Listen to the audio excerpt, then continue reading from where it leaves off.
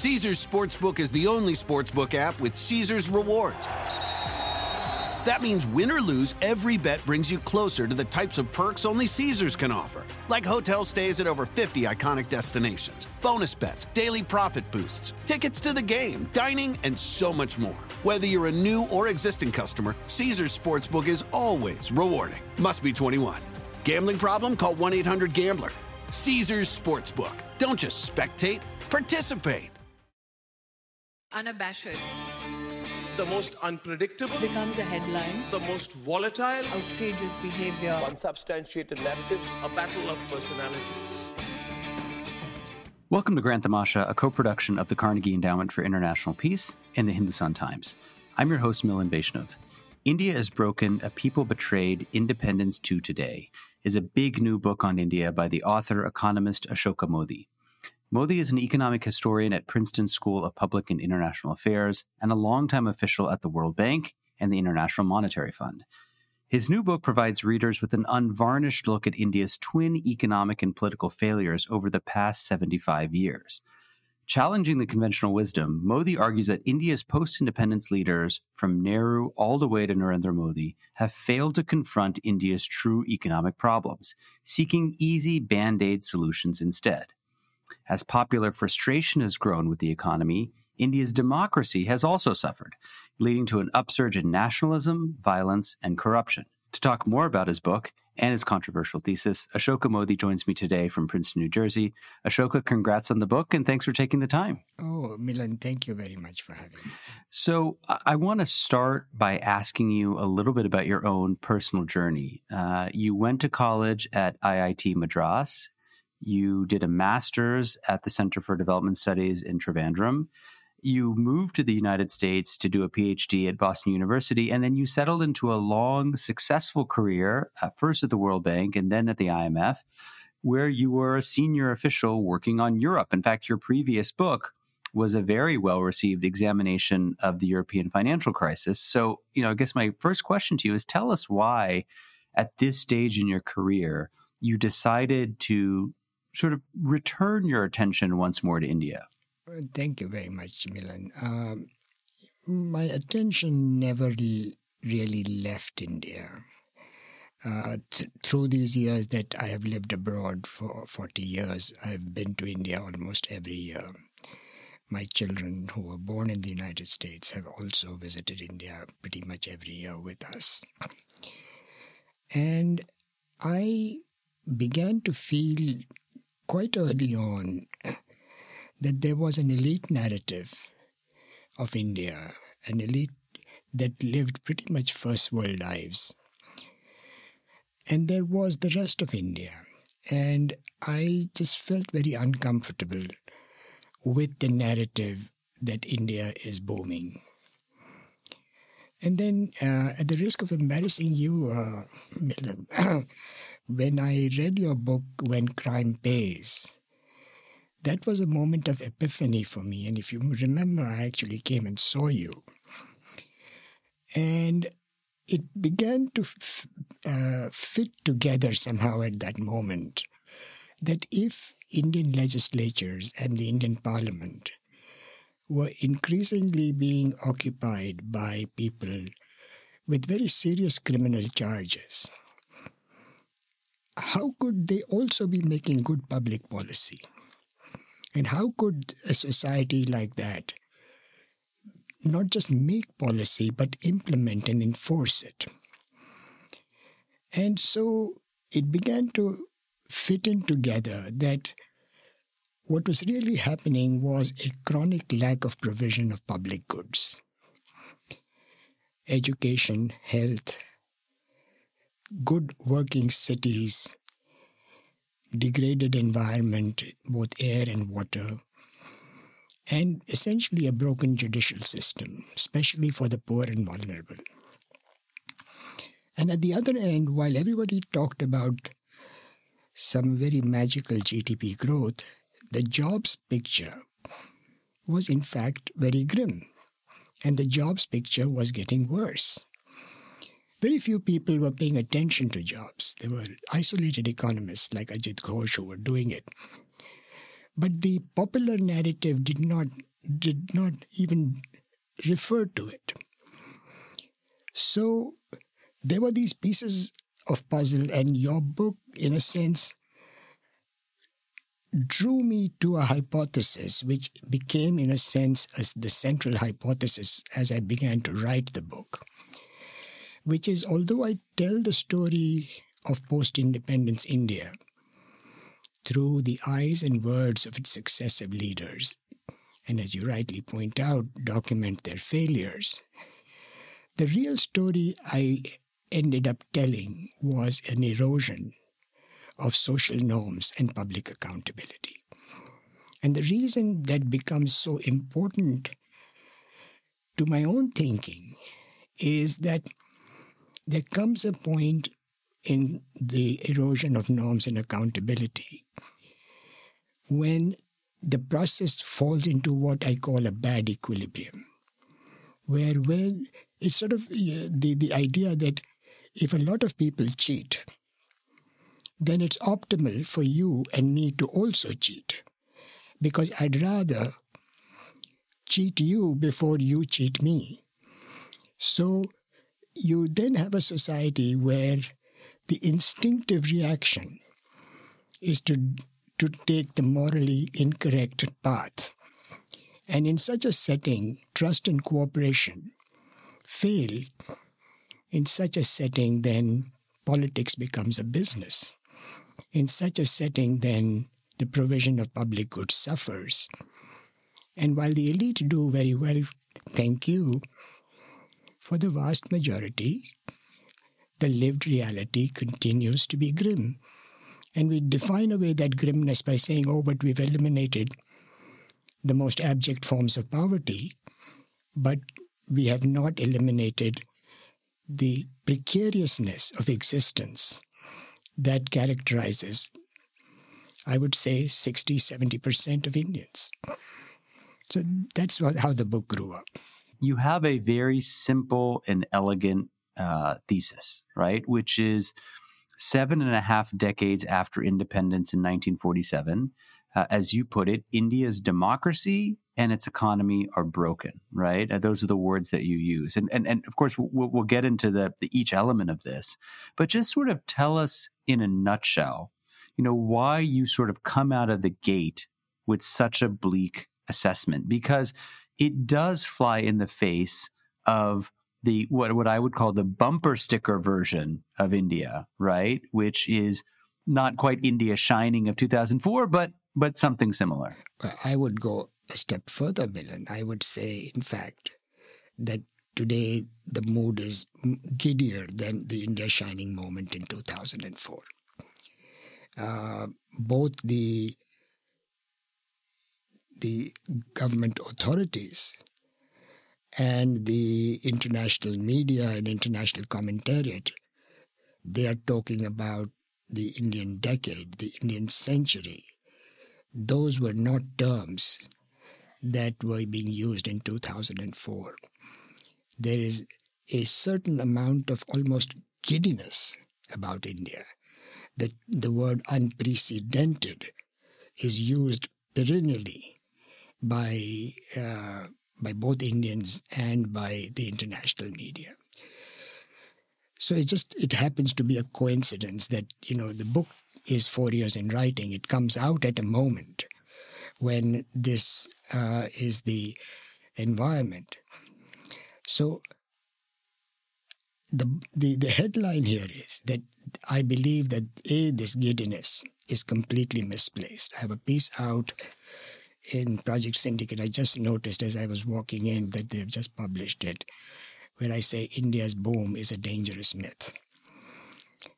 So in itself, even the elite narrative in the narrow, interpretable, quantitative economic sense is a jugglery of numbers. I call it bad wishful thinking clothed in bad economics. My thesis, on the contrary, is a 75-year-old history. And I call my book a history to inform the present. And the reason it is broken is one I've alluded to, but let me expand on it.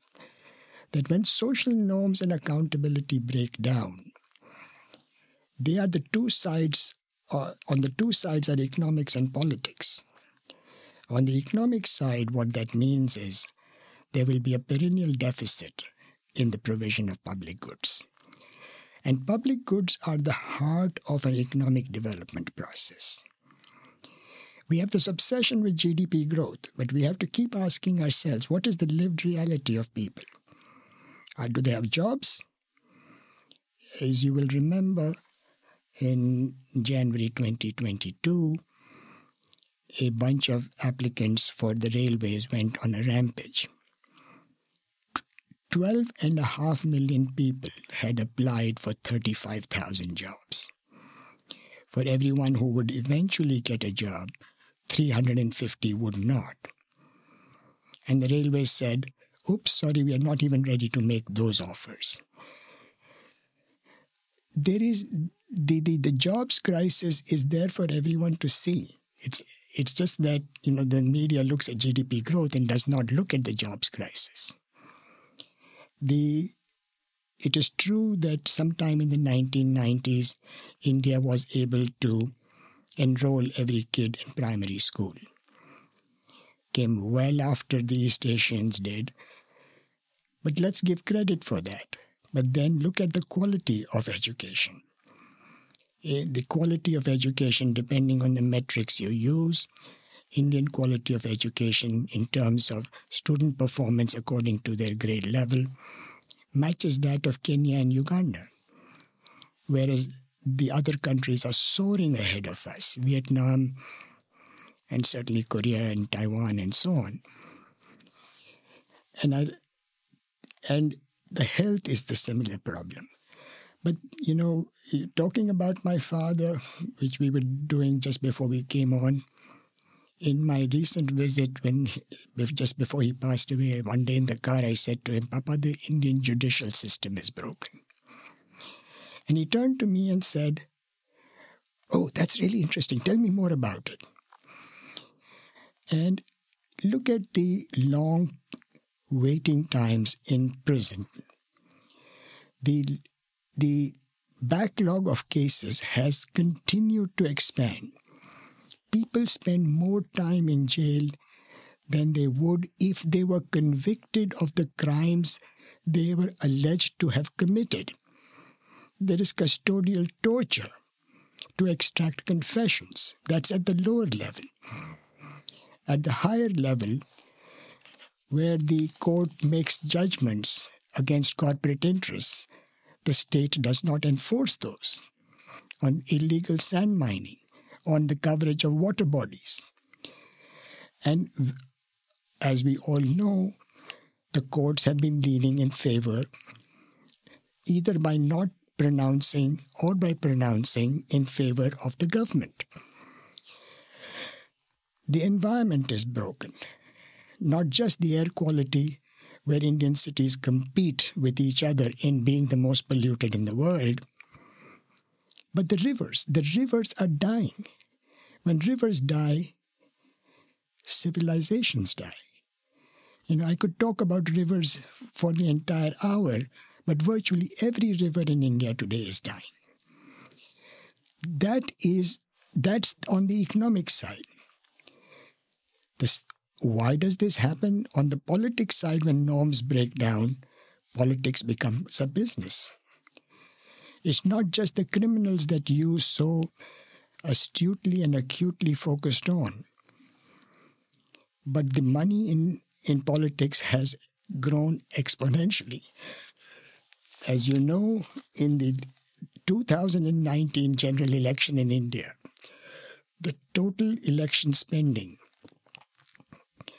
was more than in the 2016 U.S. congressional and presidential election. What does that mean? That a typical politician will say to you, I need 10 crores to win this election. I need 20 crores to win the next one. So in the 5 years that I'm in office, here's how much I need to earn. I'm not making this up. This is the regular calculus. So if that is the purpose for becoming a politician, then where is the role for public policy, for the public interest? We as economists will often say, oh, but we need to have better some fiscal policy or expenditure targeting or better incentives in education. Frankly, that's all bullshit. Who cares about that? When the gross problems are so stark, so the erosion of norms and accountability result in poor economic outcomes, they result in poor political outcomes, and that becomes the basis for calling the system broken. So let me just ask you to elaborate on the economy for starters. In the book you write, and I want to quote here, "In making the lack of sufficient jobs the book's central thread, I depart from the convention of using GDP as the measure of an economy's success. My emphasis on the well-being of people leads me to focus on the availability of jobs and more broadly on human development." And you've already spoken about these themes. Now, you spent a lot of time at international financial institutions, and you know that GDP, of course, is the standard metric by which we on the outside measure countries' economic performance, and it's frankly how a lot of countries measure themselves, right? Now, if you use this standard and you say, okay, India has been a democracy for 7.5 decades, especially over the last 40 years, India has done remarkably well, right? So economists have said, other than maybe Botswana, there's no other long-standing democracy that's managed to grow at a sustained high rate of growth for as long as India had. So, GDP may not be the be-all, end-all, but isn't it telling us something important about the evolution of an economy? It's absolutely telling us something important. I'm not saying it's not telling us something important. I'm just saying it's not telling us the most important things that we need, that are important for human welfare. So just let me just on this last 40 years that you talked about. This is not a question that I was surprised that I'm the first person to notice the composition of this growth. The most rapid growth during these last 40 years, from about Rajiv Gandhi's time in 1984-85 to the present, has come from something called finance and real estate. Now, why is finance and real estate important? Because finance and real estate is relatively unregulated, where lots of people are making lots of money. It boosts your GDP, and what does it do for your jobs? So I show these charts of GDP and employment to my class, and a student asked me, "There's a lot. The finance and real estate is doing like gangbusters on GDP. Why don't I see it on the employment chart?" And I asked him, "Why do you think that's the case?" And he says, "Yeah, because it doesn't create jobs. You have a bunch of people sitting in Nariman Point generating gobs of GDP. What does it do for jobs? There are a handful of people from I am Ahmedabad and I am Bangalore and I am Calcutta and such like places which are getting jobs. But we need jobs for 7 to 9 million people every year. And I don't know if you remember, you're probably too young to remember, but soon after the liberalization of 1991, in 1993, Morgan Stanley set up an office in Bombay. And there was a flutter because one of their staff, a woman named Naina Lal, was given 1 crore of rupees a year. At that time, it was about $300,000. It was an unthinkable amount in the Indian context. So that is counted as GDP. So if you earn those kinds of salaries, you get counted as GDP. but that's one person. And so that's the reason I say that the GDP does not count for me as economic welfare. Plus, you get GDP when you set up a petrochemical plant. When you set up all these drug farmers and so on. Hugely environmentally damaging. Few jobs. The environmental damage is not counted as part of GDP. That is a trivially obvious point, one that's made often, but in the Indian context is hugely relevant for the reasons we just talked about a minute ago. The river Musi runs through Hyderabad, which is the pharma capital of India. River Musi is dying because the pharmaceutical industry is dumping its effluents into River Musi. Who is counting the cost of that in GDP?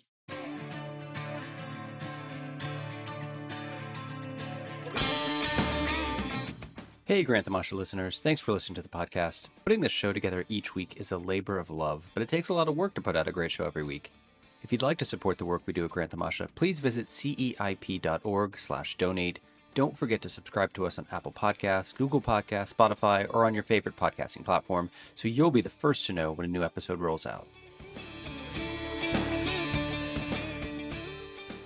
At the core of your argument is, look, the idea that India neglected two essential sources of economic development, right? Agriculture, number one, labor-intensive manufacturing, number two. And you say there was an alternate path, right? As you point out in your book, you said, look, if you want to achieve a high employment, high productivity economy, India should have pursued a development strategy more closely aligned to that of Japan after the Meiji Restoration, right, which was back in the 1860s. Now, my question to you is this.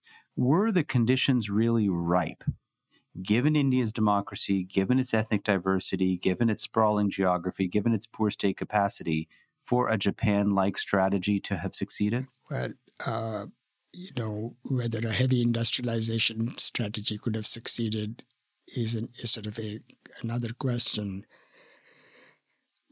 But look, the first plan. So the first plan document is a remarkable document. The first plan is very close to a Japanese-style strategy. It in fact uses some of the statistics from what at the time was a very famous paper on Japanese agriculture to say, look, here's what Japan has achieved in terms of raising agricultural productivity. And it has done so with relatively little investment. That was the key point about Japanese agricultural policy, that you did not need massive investment. You needed to do things better, just like Japanese have done later in their manufacturing. So there was a keen awareness. Nehru himself, one of Nehru's great virtues is that he wrote everything that was on his mind. And in one of his letters to the then chief ministers, or I forget if this was before 1950 and they were still called prime ministers, he says that Japan offers us the best way forward. While Soviet Union has many plus points, it's also very complicated, was the phrase, or some equivalent phrase. So there was a clear mirroring of that view in the first plan. The first plan also talked about light industry, leveraging of India's traditional capabilities in light industry. The entrepreneurship at that time was in cities like Coimbatore, Ludhiana. These are the towns that were in the nature of satellite towns around Osaka. And there was the hero cycles. The precursors of hero cycles had already begun to gather in Ludhiana. So, yes, the nature of the countries is very different. The histories are very different. But the task was the same. Again, on Japanese education. The fascinating thing that I learned in writing the book is that when the Meijis come to power, the first thing they do is to send a 25-year-old young diplomat as their de facto ambassador to the United States with this single-minded purpose of learning about American education.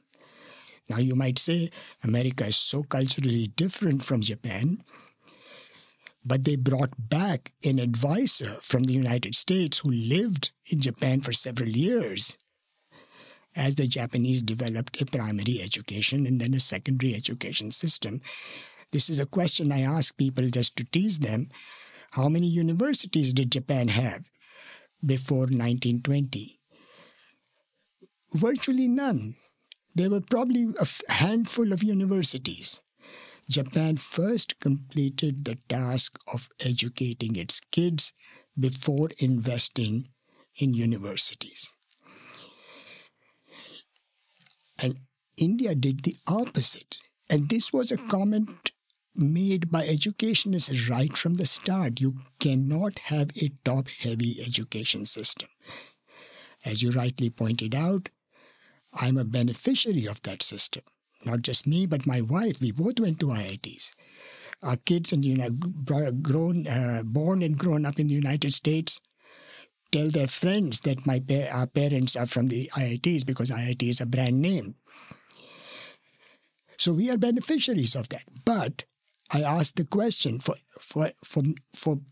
everyone like me who went to an IIT, how many kids did not get primary education?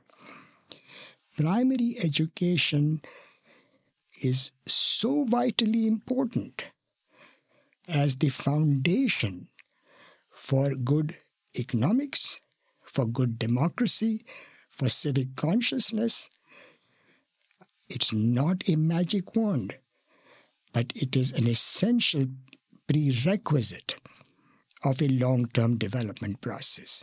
I just want to sort of pause at the economic present. I want to ask you about India's economic model circa 2023, right? I find that both economists as well as political analysts have really struggled to concisely describe what the Modi economic model is to a layperson, right? So if you had to break it down, how would you explain what the Modi economic doctrine is? With the benefit of hindsight, having seen him in office for the past near decade? Oh, it's very simple. Heavy subsidization of corporate interests and no fuss environmental clearances. Period. Full stop. Full stop. There is all the periphery about infrastructure and so on, but that's not the central element of the policy. The central element of the policy is mollycoddling corporate interests. And is that potentially a way to stimulate domestic manufacturing, right? If you talk to people in government, they say, look, the whole point of having this, what they call PLIs, production-linked incentives, is to give subsidies to companies, both foreign and domestic, to make in India. This is the way that India can steal some market share from, say, firms that are departing China, maybe looking for other alternatives. India can be their sort of plan B. I mean, is this not a plausible path ahead? The only country in which people are talking about India being an alternative to China is India. I travel around the world and I never hear this anywhere else. We know, just empirically we know, that there has been relatively modest movement out of China. Gordon Hanson thinks that the Chinese will begin to move from their expensive coastal hubs to their interior where production costs are lower. the movement that has occurred has been substantially to Vietnam and to other Southeast Asian countries. Recall that these countries are members of something called RCEP. Comprehensive Economic Partnership, I believe. Yes, very good. And that is a preferential trade arrangement of which China is a part. India has pointedly stayed out of it. Why? Because Indian manufacturers lobbied against it, because they fear that even the modest trade concessions that they give will make them uncompetitive with the RCEP producers. So, correct. I mean, they were at the negotiating table until the 11th hour and then pulled out with this justification. Exactly. And so the movement that is occurring out of China is to the RCEP countries, primarily Vietnam, because they enjoy a preferential trade arrangement over there. A third movement that is occurring is American manufacturers doing something called nearshoring, which is bringing production back to Mexico and Central America. There is this one fragment, which is some Apple contractors have begun manufacturing in India, and we are extrapolating from that into a Chinese movement a Chinese movement to India. Empirically, you do not see the movement in the numbers. Can it happen? Of course it can happen. But is the PLI going to be the vehicle? On that, all I can tell you is the recent assessment by Raghuram Rajan and the former governor of the Reserve Bank and a co-author of his. And he says that he's not able to see how the numbers are adding up. He's fearful that just like past subsidies, this will become another sop to corporate interests who would have either done that business in any case or will just use it to fatten their profits. Ashoka, I want to pivot before it's too late to talking about the issue of democratic backsliding. I know that you are aware that there are many analysts based in India who believe that the current democracy rankings that are issued by groups like VDEM, Freedom House, The Economist are flawed, if not outright biased against India, right? And one of the counter arguments that you hear from some critics is, look, India enjoys both regular elections, highly competitive, highly participatory elections, and regular peaceful transfers of power, including at the state level where the BJP often loses regional elections. How would you respond to that, right? According to these metrics, democracy is alive and well. Right.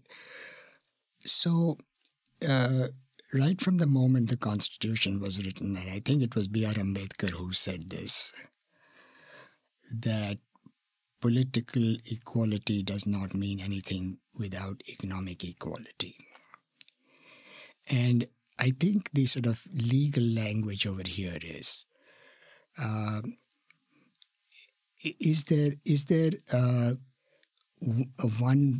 does one person, one vote have any meaning? So Robert Dahl very early on said that if corporate interests are going to be dominant in policy making, then the question of equality before the law becomes somewhat meaningless.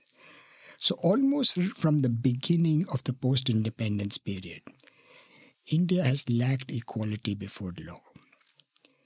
That is a fundamental characteristic of a good democracy, number one. Number two, erosion of civil liberties began also relatively early.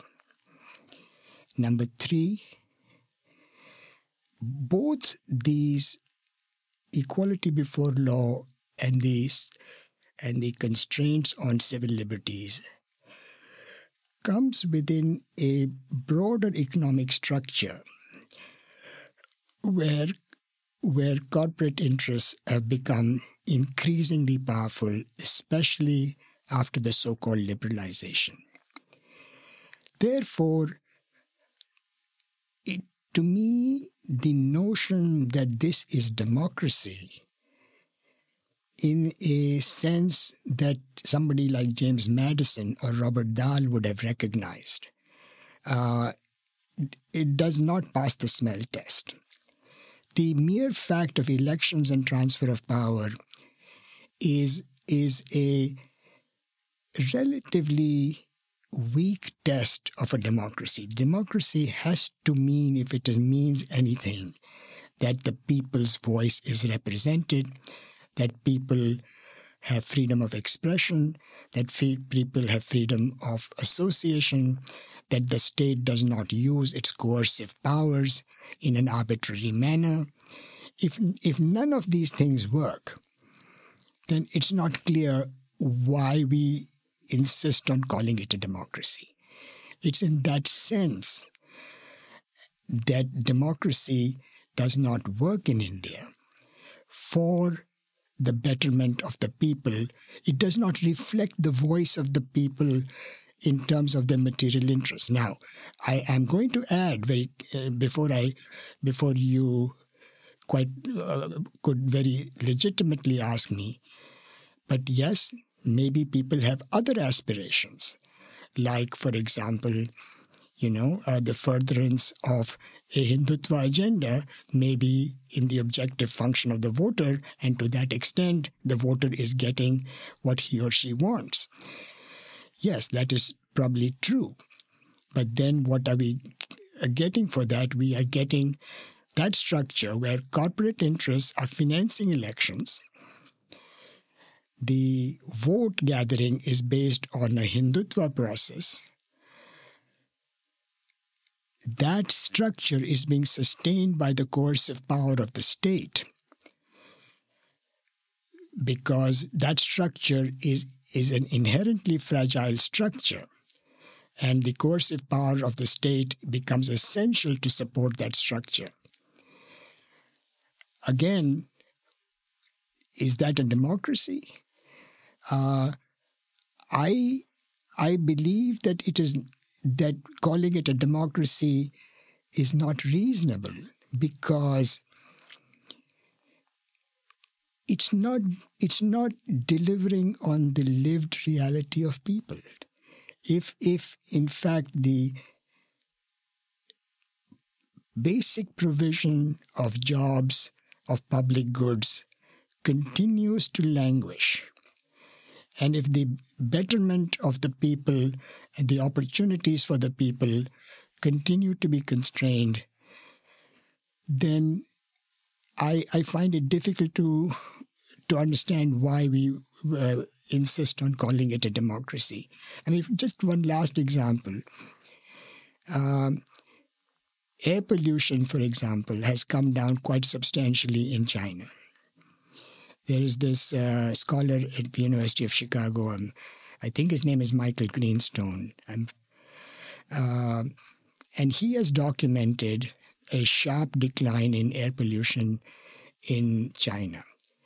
Now, let me first, before I go ahead, acknowledge that China has huge problems of its own, both in terms of its economics as well as in terms of its, and more so in terms of its political structure. But it is also the case that the Chinese will often be more sensitive to the aspirations of their people than the so-called Indian democratic state will be. There's a certain callousness in the approach of the Indian state, which again predates the 2014 election. The one example, and I know that we are now running short, the one example I'll leave you with is in 2012, Nandini Sundar, who's a scholar at Delhi University, and others filed a case in the Supreme Court in which they said that the use of vigilante armies called salva judum in the states of Chhattisgarh and Jharkhand was unconstitutional. And the poignant part of this was those vigilante armies were state-supported in favor of corporate interests. The court agreed with them, and the state did not enforce that. They disbanded the Salva Judum in name and recreated the vigilante armies. So the state coercion was already a part of the system. The state coercion has now become an integral part of the system. And that to me is not a democracy. So Ashoka, just to sort of bring this to a close, thinking about the future, you spend some time talking about solutions, and rather than kind of getting into the weeds on specifics, you talk about kind of broad principles, right? So, for instance, one of those is the idea that, look, India needs more democracy through decentralization and devolution of authority to city and village governments, right? Another one, and this is I want to ask you about, is about social capital and the need to build civic communities, right? And I think to many people who read this book and who are maybe familiar with the work of Robert Putnam and others on social capital, this sounds great in theory, but I think they might struggle to understand what does this mean in practice, right? So if you think about this from a kind of implementation perspective, where does one start with the idea of trying to build or maybe rebuild civic communities in India, which could maybe then rebuild some of the social norms you believe have frayed over the past 75 years? Yes, exactly. So I see civic communities, even predating Robert Putnam, Alexei de Tocqueville, of course, who wrote about it in such vibrant form. They are the fulcrum. They are the bedrock of democracy. They're the bedrock, not because of conventional sort of economic reasoning, but because that's where the social norms and accountability are built. That's where the citizen and the persons who govern the citizen are closest to each other. That's where the accountability can be strong. That's where the sense of civic purpose and hence social norms improves. We see that in such systems, the delivery of public goods tends to improve. Where these communities fray, the public goods provision begins to decay. How does one implement this? I'm going to give you a cheap answer that if we cannot do it, we don't have any hope, because then we will continue to have a bad equilibrium of norms and accountability. The more sort of constructive answer is we do see glimpses of this in Kerala. And we see that decentralization, imperfect though it is, fragile though it is, does create a voice for the people. It's the voice for the people that is the most important benchmark of democracy, where if there is environmental ravaging going on and communities rise up, then there is somebody who feels an obligation to listen. Today, when the Aravallis are being denuded, lots of Supreme Court judgments, nobody listens. Kerala comes closest to putting the governed and the governed, the governors and the governed close to each other, creating a system of norms, creating a system of accountability, delivery of public goods. Kerala is not perfect, but that should not dissuade us from saying, here is what we can learn from there and try to replant it in different parts of the country. Now, people will say Kerala is also unique, and therefore we cannot do what Kerala has done. And maybe we cannot. But then we have to ask ourselves, what is the alternative? Where do we start to if my diagnosis is correct, that the heart of the problem is in the norms and accountability, the question has to be, where do we start? The reason I do not go into particular policies is that everybody knows what the right policy is. It's the implementation and the enforcement and the seeing through of policies that we have a problem in. And that requires this structure of consciousness, civic consciousness, to grow. My guest on the show this week is the economist Ashoka Modi. He is the author of the brand new book, India is Broken, A People Betrayed, Independence to Today. It is a big book that tackles a very big question and offers a very clear and well-argued a thesis about both India's political and economic travails. Ashoka, it's been nice to see how well this book has been received. It's generated a lot of debate, which I suspect was one of the principal motivations for getting this out there. Thank you for writing it, and thank you for taking the time to talk to us today. Thank you very much, Milan. Thank you very much also just for the sensitivity with which you have conducted this conversation. Grant Tamasha is a co-production of the Carnegie Endowment for International Peace and the Hindustan Times. This podcast is an HT Smartcast original and is available on htsmartcast.com. You can also find us on Apple Podcasts, Spotify, Stitcher, or wherever you get your podcasts. Don't forget to rate and review. It helps others find the show more easily. For more information about the show and to find the writing we reference on this week's episode, visit our website, granttamasha.com. Production assistance comes from Nitya Lab. Tim Martin is our audio engineer, and Isabel Villegas is our executive producer. Thanks for listening, and see you next week.